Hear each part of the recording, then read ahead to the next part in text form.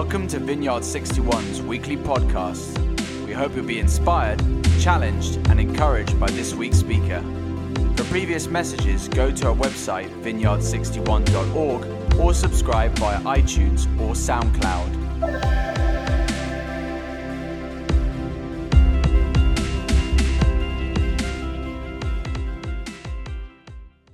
Hello, it's good to be here. My name is Julia. I'm sure most of you know that. If you don't, it's really good to have you with us this morning. Mike and I lead Balaam, which is amazing. It's a great, great privilege of our lives of this season. And yeah, it's good to be here. I never know where I'm going to start. When I get to this point, I'm like, what is going to come out of my mouth this morning? But if you're joining us online, it's so good to have you as well. It's a great, amazing thing of post-pandemic reality that we get to stream things far away. And so I have faithful family members who watch from South Africa every week. So, things like that go a long way these days, which is amazing. I'm going to pray again because I love to pray and I need the Lord to help me this morning. Sweet Jesus, we just welcome your presence, God.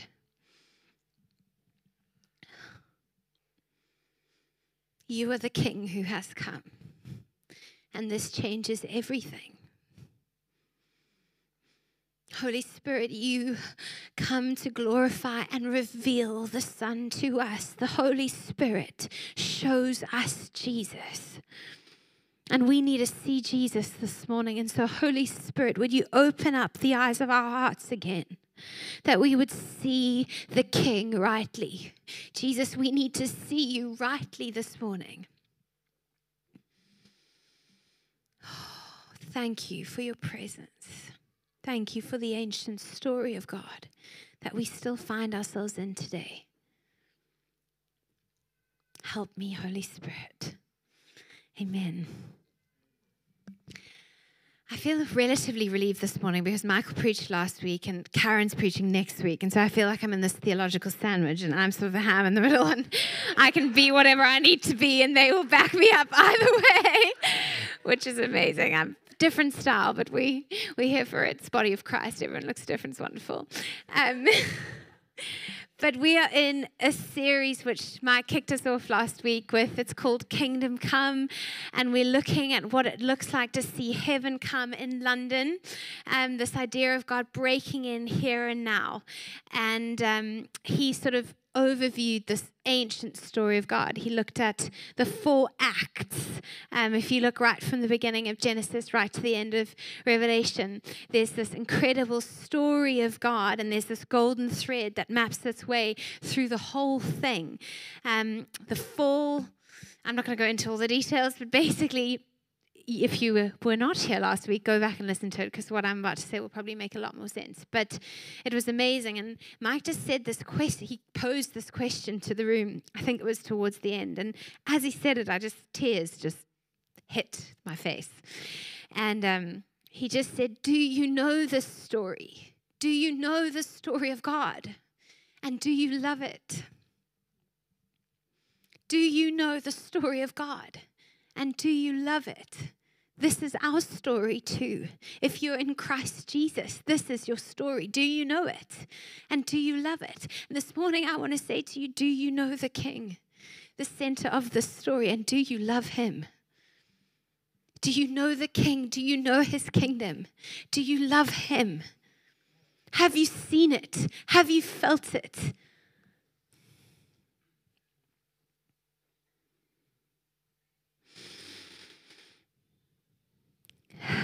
So, I'm talking about the kingdom that Jesus preached. And I'm going to read from Matthew 4, verse 17 to 25. And then I'm going to go from there and we'll see what happens. Okay, Matthew 4:17. From that time, Jesus began to proclaim, "Repent, for the kingdom of heaven has come near." As he walked by the Sea of Galilee, he saw 2 brothers, Simon, who is called Peter, and Andrew, his brother, casting a net into the sea, for they were fishermen. And he said to them, "Follow me, and I will make you fish for people." Immediately they left their nets and followed him. As he went from there, he saw two other brothers, James, son of Zebedee, and his brother John, in the boat with their father Zebedee, mending their nets, and he called them. Immediately they left the boat and their father and followed him. Jesus went throughout Galilee, teaching in their synagogues, proclaiming the good news of the kingdom and curing every disease and every sickness among the people. So his fame spread throughout the land. They brought to him all the sick, those who were afflicted with various diseases, pains, demoniacs, epileptics, paralytics, and he cured them. And great crowds followed him from Galilee, the Decapolis, Jerusalem, Judea, and from beyond the Jordan. And so that is our main passage that we're going to be looking at today. But I'm going to be shooting around through Matthew as well. But yeah, let's just begin there. So basically what I want to look at today is, what was this good news? We talk about it all the time. He came to preach the gospel. He came to preach the good news. He came to preach the gospel. But again, what Michael said last week is we've become so overly familiar with things we actually know really little about. I've been in church for a very, very, very long time, my entire life. Had a deep encounter with the Lord when I was 9. I have been walking with him in the power of the Holy Spirit since I was 11. I've been in this game. And when Michael asked me to talk on this, I sat down and was like, sure, that'll be straightforward. The kingdom Jesus preached. Surely I know this. And I realized that I was not so sure. And that was striking, because I've been here for a long time. You know what I'm saying? But we become way too familiar with things we know very little about. We talk about the king, we talk about the kingdom, we talk about the gospel, but what does it actually mean? Is it just a mechanism for salvation? I've come to see that it really is not. It is so much more than that. But something needs to go from here to here if we're going to truly get this, if we're truly going to be a kingdom people who are totally captivated by a king. And so what is this good news? You see, Jesus was speaking. He arrived on the scene, as Mike explained. They'd been waiting for hundreds and thousands of years. This Messiah, this Savior, this anointed one who would be sent from God would come. He came as a Jewish man to a Jewish people. It was very specific, moment in time to a specific group of people. And I think, again, we often lose stuff being quite far removed here in London today, 2,000 years on. But he came at a very specific moment in time to a specific group of people, to people who had been waiting for him faithfully for hundreds and hundreds and hundreds of years. And so at the time, it was currently Israel was under Roman occupation, and the Roman Empire was sort of ruling large across the earth. And this word gospel, which we translate as good news, was actually used in sort of everyday empire language. And so people were very, very familiar with it. Every time an empire ascended to the throne, would they be on a throne?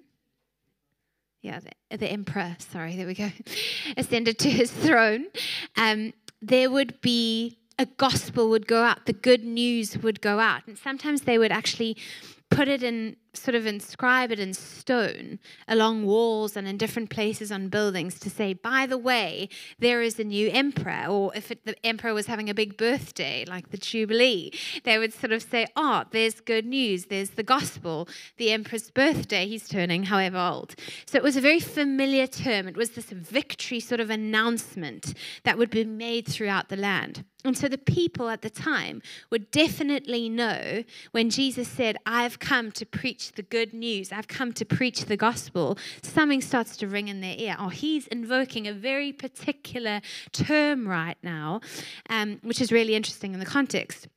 Also, if they were faithful scriptural reading, studying Jews, they also would have instantly recognized this term from Isaiah. And Mike touched on it last week again, but in Isaiah 52 verses 7, there's that beautiful passage. I'm actually just going to quickly find it. that uses this exact word again. And it's this prophecy of the Messiah coming. And it says, verse 7, how beautiful upon the mountains are the feet of the messenger who announces peace, who brings good news, or who brings the gospel, who announces salvation, who says to Zion, your God reigns. So this was part of this ancient prophecy they've been sitting on for years and years, hundreds of years since Isaiah had said it. There will be one who comes from God, who will carry this message, who will carry good news, who will carry the gospel. And he will come to announce something very specific. And so again, when Jesus shows up on the scene, first century Palestine, in this tiny, tiny little town on the side of the sea, and he says, repent, for the kingdom of God has come near. I've come to preach the good news. I've come to preach the gospel. It was not shot into the dark. It was not this random word that just landed on deaf ears. If you were hearing that and you knew what had been said all those hundreds of years before, if you were paying attention to the signs of the times, you knew that Jesus was evoking something very, very specific. He is making this life-changing announcement. He is essentially saying, I am the one you have been waiting for. The King is here. I am Messiah, King of the universe. I'm here to redeem. I'm here to save. I'm here to deliver. And I'm here to heal. You see, Jesus came to fulfill these ancient prophecies that God would send his anointed one, his own, to begin to redeem what was so broken and actually begin to return us to the intended way, to begin to restore that initial Genesis mandate on the earth. You see, if he was the Messiah, if this announcement were true, if he actually was the appointed one sent from God, that would have changed everything for those people. Absolutely everything. Again, I think we often disconnect from this. I remember years ago, I just felt to read through the Gospel of Mark. And I was reading and suddenly I started realizing the word immediately was used, every few lines in Mark's gospel. Immediately. They followed him. Immediately they were at the other side. Immediately he was healed. Immediately. And I was like, why does this man have such a thing about this word immediately? And again, he uses it 41 times. By the way, across the Gospel of Mark, which is the shortest gospel. It's a lot of times to use a word. And we know that in Scripture, words mean, it's all words, but they mean a lot. When they're said a number of times, we have to start paying attention. And you see, I think what was happening is that the people who got it understood the urgency of what was happening. And so there was a natural, immediate response to Jesus. And in my sort of 20-year-old self, as I'm reading this immediately, I'm like, but how did they just know to do, what in Jesus' ask encouraged them to just drop the nets and go? And I was deeply sort of confronted by my lack of urgency, if I'm honest, in responding to him as Lord. But as I've been sitting with this week, I think I've tried to put myself in that first century Palestinian mindset and go, for my whole life I would have been taught about the prophecies. My whole life I would have been taught that the whole purpose of my life is to wait and contend for the Messiah to come. And then if a man truly actually walked in and I happened to be standing there and he walked past and said, I am him, repent, turn from what you're doing, follow me, drop everything and come, what would I have done? You see, when we see who he truly is, every other thing pales. It's natural. I think sometimes we can feel like we have to force it to pale, if you know what I mean. We have to force ourselves to get his majesty or to get his beauty. Friends, I'm telling you right now, when you see the Christ, when you see Jesus for who he truly is, naturally, every other thing loses its flavor. Thank you, Yvonne. Amen. I gave a talk on Thursday to there's this amazing Vineyard Leadership College. If you are interested in leadership and theology, Vineyard have put on this amazing college, and I went to give this talk on inner healing. And I'd given a part one of this talk in October, and I didn't know if they would remember me. You never quite know, so I'm trying to reintroduce myself, and somebody says, "Oh, no, we remember your passion." So I said, "Okay." They said, "No, you never quite know how the passion's going to land," and they were like, "No, we love the passion. We love the passion." So I said, "Thank you. I'm so relieved." So one thing you always get with me is a little bit of passion. And you know what? We need it. Why not? We're called to burn. Do you know what I mean? It doesn't all have to look like me. But he is either alive and the king of the world, or he is not. You know what I'm saying? There comes a point, friends. There comes a point. Oh, let's carry on. Thank you. So as Jesus is making this announcement, as he is showing up as Messiah, announcing that the kingdom of God is actually here, what he is saying is that the thing you have been waiting for, the intended way, is going to come in. You see, where the king goes, so the kingdom follows. You understand this living in this land. We didn't get it before. As South Africans, it's a foreign concept, living in a kingdom, honestly. But you take it for granted. You live in a kingdom. And where the king rules and reigns, so his kingdom goes. It is his dominion. You live within the boundaries of his rule. And so what Jesus was saying is there is one true king, king of the universe. He is Yahweh, who we sang about him this morning. And when his kingdom comes, his way, his rule, his reign, his nature, his character is outworked on the earth. Creator God is at last putting things in their rightful place. The God who made the world and has longed to rescue his people and redeem it from its trouble is actually going to do it. He's going to do it. And again, I said this earlier, but this hit me this week. This is not just a mechanism by which we are saved. I think we've so now come to associate the gospel just with salvation. Gospel equals salvation. Yes, it is a part of it, but it is not just a mechanism. It is so much more. It is the reality of Jesus, the Son of God, who was crucified and rose again, actually coming to be Lord of our lives. It means that every other idol, everything that raises itself against the knowledge of God, everything that attempts to enthrone itself on the hearts of our lives has to go, because there can only be one. Again, this was intense when he showed up and started saying this, because it's either him or it's not. But if it is, everything loses its flavor. Everything else pales.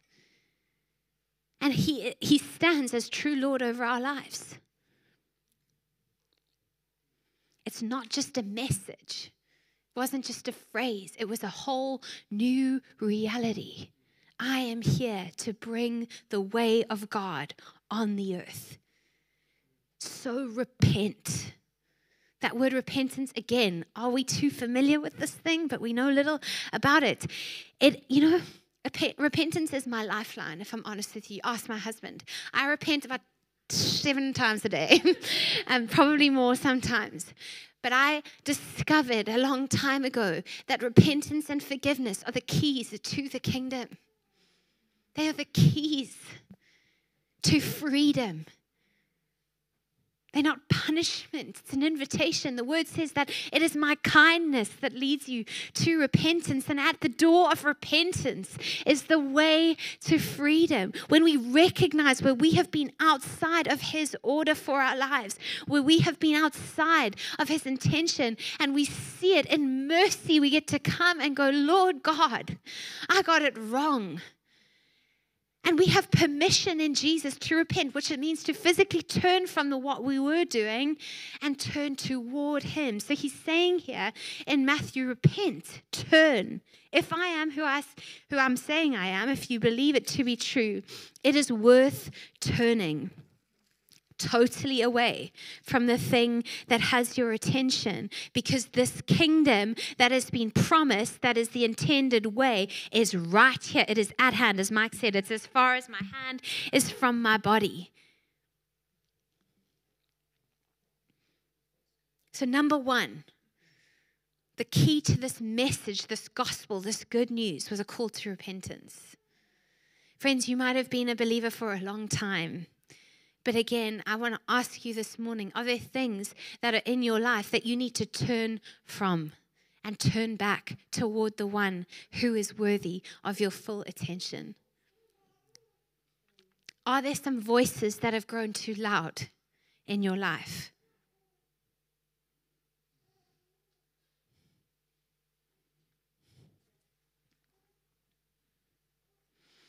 Second, we see immediately, he's making this statement, and then Matthew goes into this call of his first disciples. This is Matthew's biography of Jesus. If you watch The Chosen, it's a fabulous, unbelievable show. I just weep every episode. I just have this rich encounter with the Lord. Honestly, please watch it. But they portray Matthew just as this amazing, very meticulous, very detailed man. And you can see it in his writing. But this really was his biography of Jesus. And his central theme is the King has come and the kingdom is here. And so he moves from the kingdom of heaven has come near immediately to this call of the first disciples. And I wanted to include this in what we read this morning because of this urgency thing, this immediately thing that I was mentioning. Something in the way that Jesus asks them to follow him stirs an urgency in these men to drop everything that they have given their lives to and generationally given their lives to. The sons of Zebedee are with their father. He would have been a fisherman. They were fishermen. Their grandfather was probably a fisherman. They stayed within the trade often of their families. This ancient thing that they were very familiar with their livelihood, something in Jesus' ask stirred such an urgency to be able to immediately, in that moment, drop what they were doing, leave their lives behind, and follow this man who was claiming to be the king of the world. Have we connected with the urgency of following Jesus? Friends, we have one life to live. One life on this world. We happen to be born at such a time, living in such a moment. We cannot control when we arrive on planet Earth. But here we are, post-pandemic London. Times are dark, let's be honest. Things are not straightforward right now. And they don't seem to be getting easier. And I don't mean that to stir fear. I'm so full of hope. But we have a choice to make. We have a choice to make. There's not, you see, again, they didn't know how long it would take for his ministry to be outworked. They didn't know what it was going to look like. He didn't say, oh, here's my 10-point plan, and if you sign in the dotted line, these are your benefits, and this is the policy, and da-da-da-da-da. It was like, you either follow me as true Lord right now or not. But again, because of the context of the waiting, it was worth it. If he was who he said he was, I'm going to drop it all. Because whatever lies on the other side of this yes is so much greater than anything I could ever experience on my own. And that is still true today. Is he Lord of your life?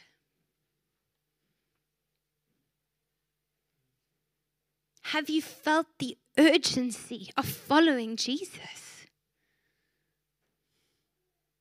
It's here and now, friends. It's here and now.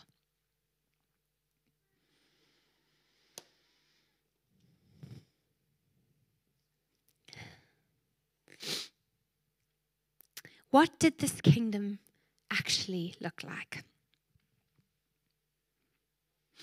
Matthew then goes on again quite quickly onto the beginning of Jesus' ministry. And it seems to be categorized by proclaiming good news, what we've just spoken about, and then demonstrating what this good news actually looked like. Jesus paired everything he said with unbelievably magnificent holy action. He did it. He brought God's way. The sick were healed. The paralyzed walked.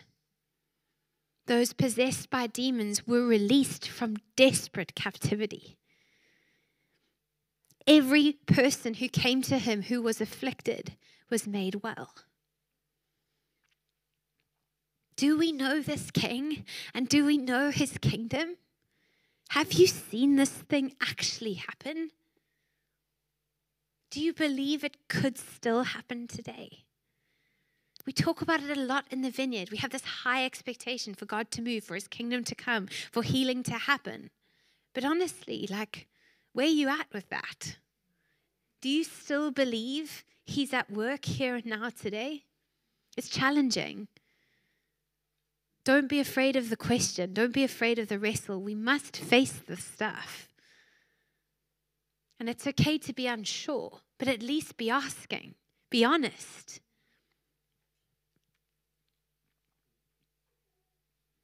You see, the kingdom that he taught and he did looked totally different to anything that they knew or we know of today. It looked like the last are first. To gain means you've got to die. The poor are blessed. The mourners are comforted. The enemies are loved. Purity of heart is prized over anything. Our treasure lies in heaven, not in what we earn on the earth. Faith over works. The inside, the state of the heart matters over the outside. The broken are made well. The sick are healed. The blind see. Captives are released. The humble and the lowly are exalted. The persecuted receive the kingdom. We're called to rejoice in persecution. The unclean are made clean. The dead are raised. The demon-possessed are set free. The paralyzed walk. The thousands are fed with very little. The weather responds to a spoken word. This is what it looked like when he started to actually bring God's order on the earth. Physical things changed. He teaches, he demonstrates, and you see this again. Matthew 4, the beginning of his ministry, it goes immediately after this section into the Beatitudes. There's the Sermon on the Mount. Jesus gathers the people and he gives this mega sermon for the first time. And he basically just flips everything on its head. People are, again, go watch it in The Chosen. It's just such a beautiful visual representation of what is actually going on. It was radical. We become too familiar with things we know very little about. This was life-changing stuff. Love your enemies.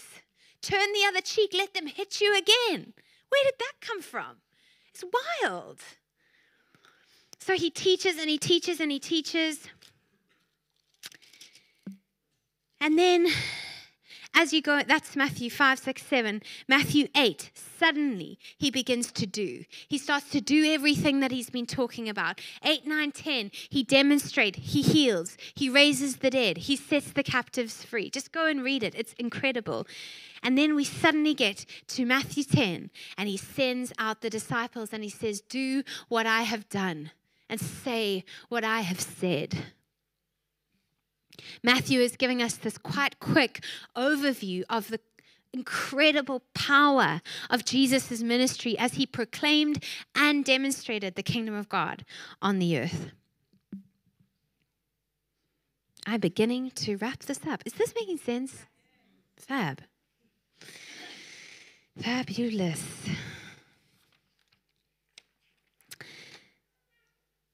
In Matthew 7, as Jesus is beginning to close the proclamation, the teaching bit of this big sort of moment, and then begin to move into all this demonstration, the doing.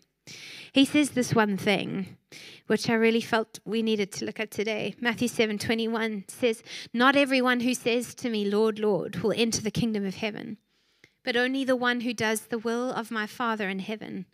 On that day, many of you will say to me, 'Lord, did we not prophesy in your name and cast out demons in your name and do many deeds of power in your name?' And I will declare to them, 'I never knew you.'" And this passage has shaken me to my core for many, many years. Because I think what can happen is sometimes we can become very caught up, obsessed, maybe even, with the fruit of the kingdom, with the produce of what it looks like, and miss the King standing right at the center of it. And so, yes, when Jesus sends out the 12 and they go out in power and they do all these incredible things, then right at the end of the Gospels, he has this great commissioning moment where he gathers his disciples and he says, "Now you go, do what I did with you. Go, make disciples of all the nations, baptizing them and releasing them in the power of the Holy Spirit to do the same thing, to bring the kingdom of God." We are counted in that great commission. That is what we carry here and now today. But friends, let us not get lost in the doing and miss Him. These things have to go together. How harrowing it would be to get to that moment where I stand before Him face to face and say, "But I did all these things. But I didn't necessarily know Him."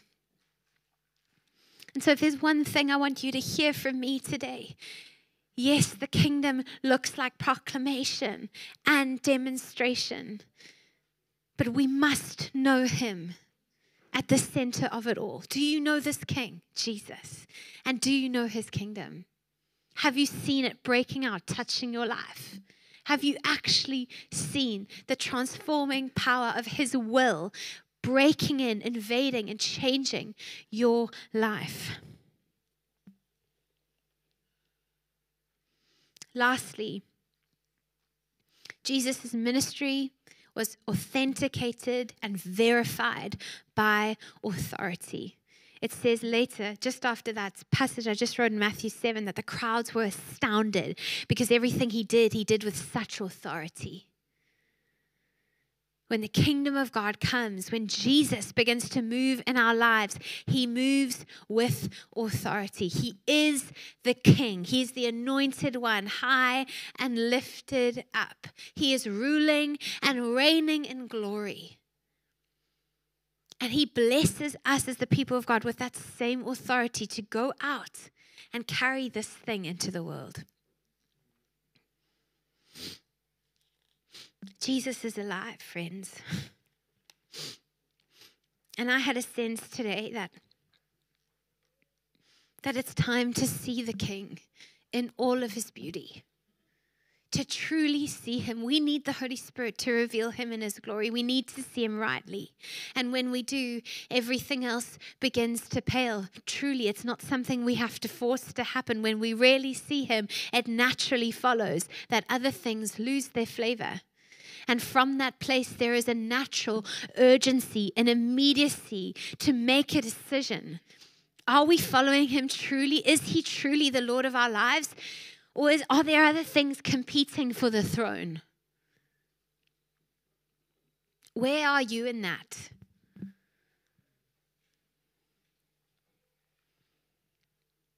Where are you in that? Let the Holy Spirit speak to you now. And if you need to repent, it's as simple as saying, "Lord, I got this one wrong. I'm sorry. I'm choosing your way for my life. I've got one life to live. Will it be this glorious, magnificent fulfillment of what so many never knew? They waited in darkness. But friends, we live on the other side of those who have seen a great light. We live on the other side.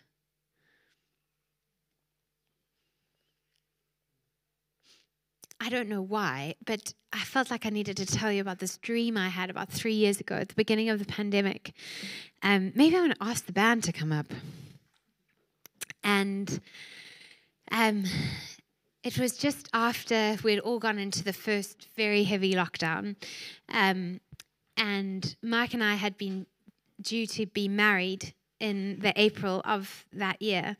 And 2 weeks before our wedding was scheduled, we went into the first lockdown. So we were the first people who didn't have a wedding and didn't know what was going to happen and thought it would maybe last for 3 weeks, and ended up being 7 months, and it was a very confusing time.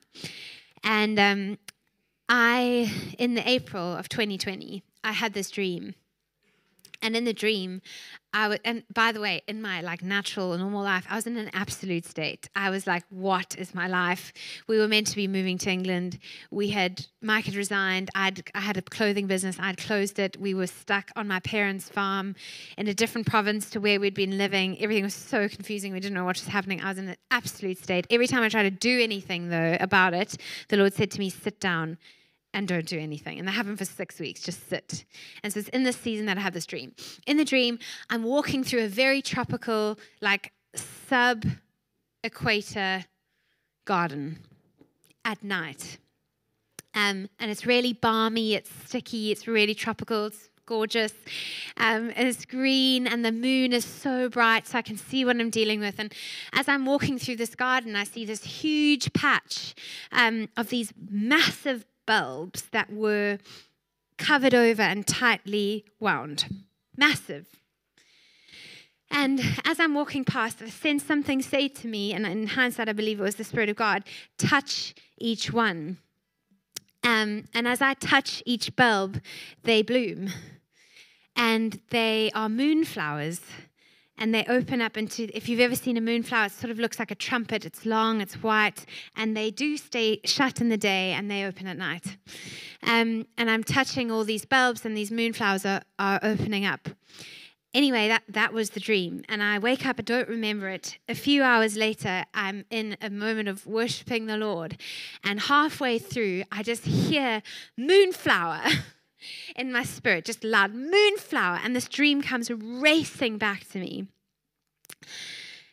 And I just begin to be overcome with what I think God is starting to say to me. And I just grab my phone, and I know what moonflowers are, but I don't know any detail. And I just start Googling moonflowers. What are they? And basically, they are these magnificent tropical blooms that often were planted actually very close to a house, because they are shut during the day, and when the moon comes out at night, under the cover of darkness, they open into full bloom, and they release an incredible fragrance. And so people would bring them close to their homes to have this fragrance. By the time morning comes, you step outside, you smell this beautiful smell, and they're in their full morning, beautiful, open glory. And then they're shut again during the day. And as I'm reading this just Google thing about moonflowers, the Lord says to me, it is time to bloom in the night. You've been called to bloom in the night.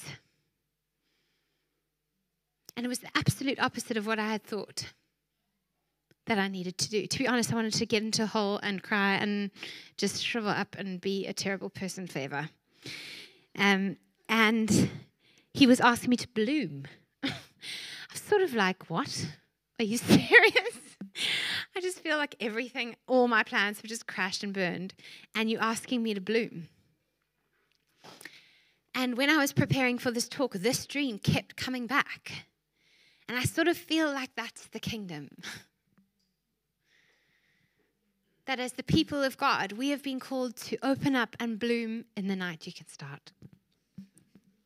And I felt that there were some people specifically going to be here today who for some reason needed to hear about that dream. That the sun doesn't necessarily have to be shining and sparkly and bright for you to come into what God has intended for you. That when we carry the very presence of the King, we so carry the flourishing of the kingdom regardless of the circumstances, regardless of the darkness of the night, regardless of the waiting or the many delays, regardless of all the closed doors and the frustrations, regardless of every disappointment and everything that hasn't gone your way, regardless of the financial crisis, you get to bloom. You get to become who He has intended you to become. And guess what? When we do in our intended way, we release the fragrance, not of our own lives, but of the King. We release the fragrance of heaven so that passers-by have to turn their heads and go, what was that? I want that.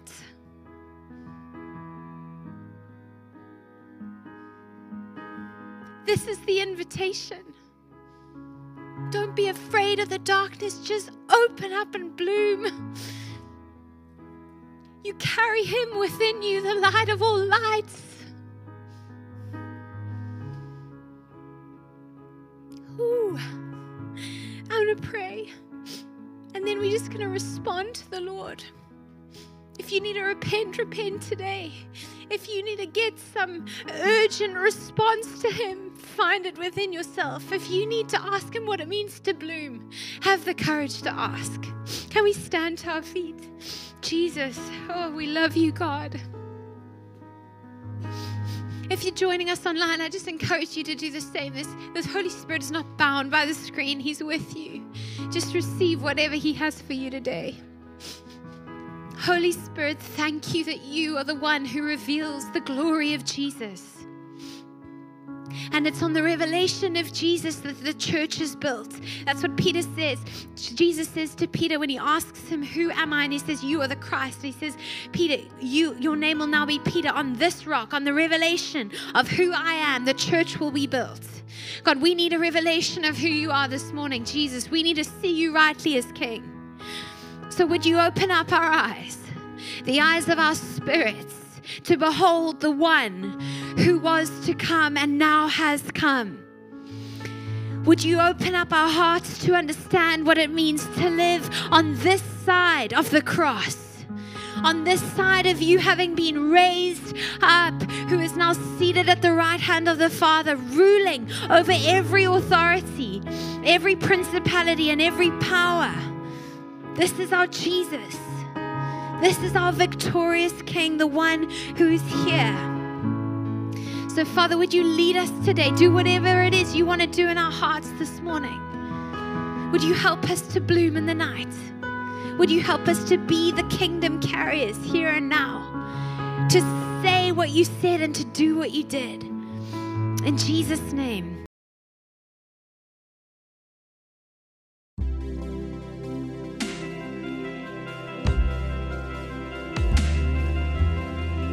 Thank you for listening to this week's podcast. Tune in next week for another life-giving message from one of our Vineyard 61 speakers.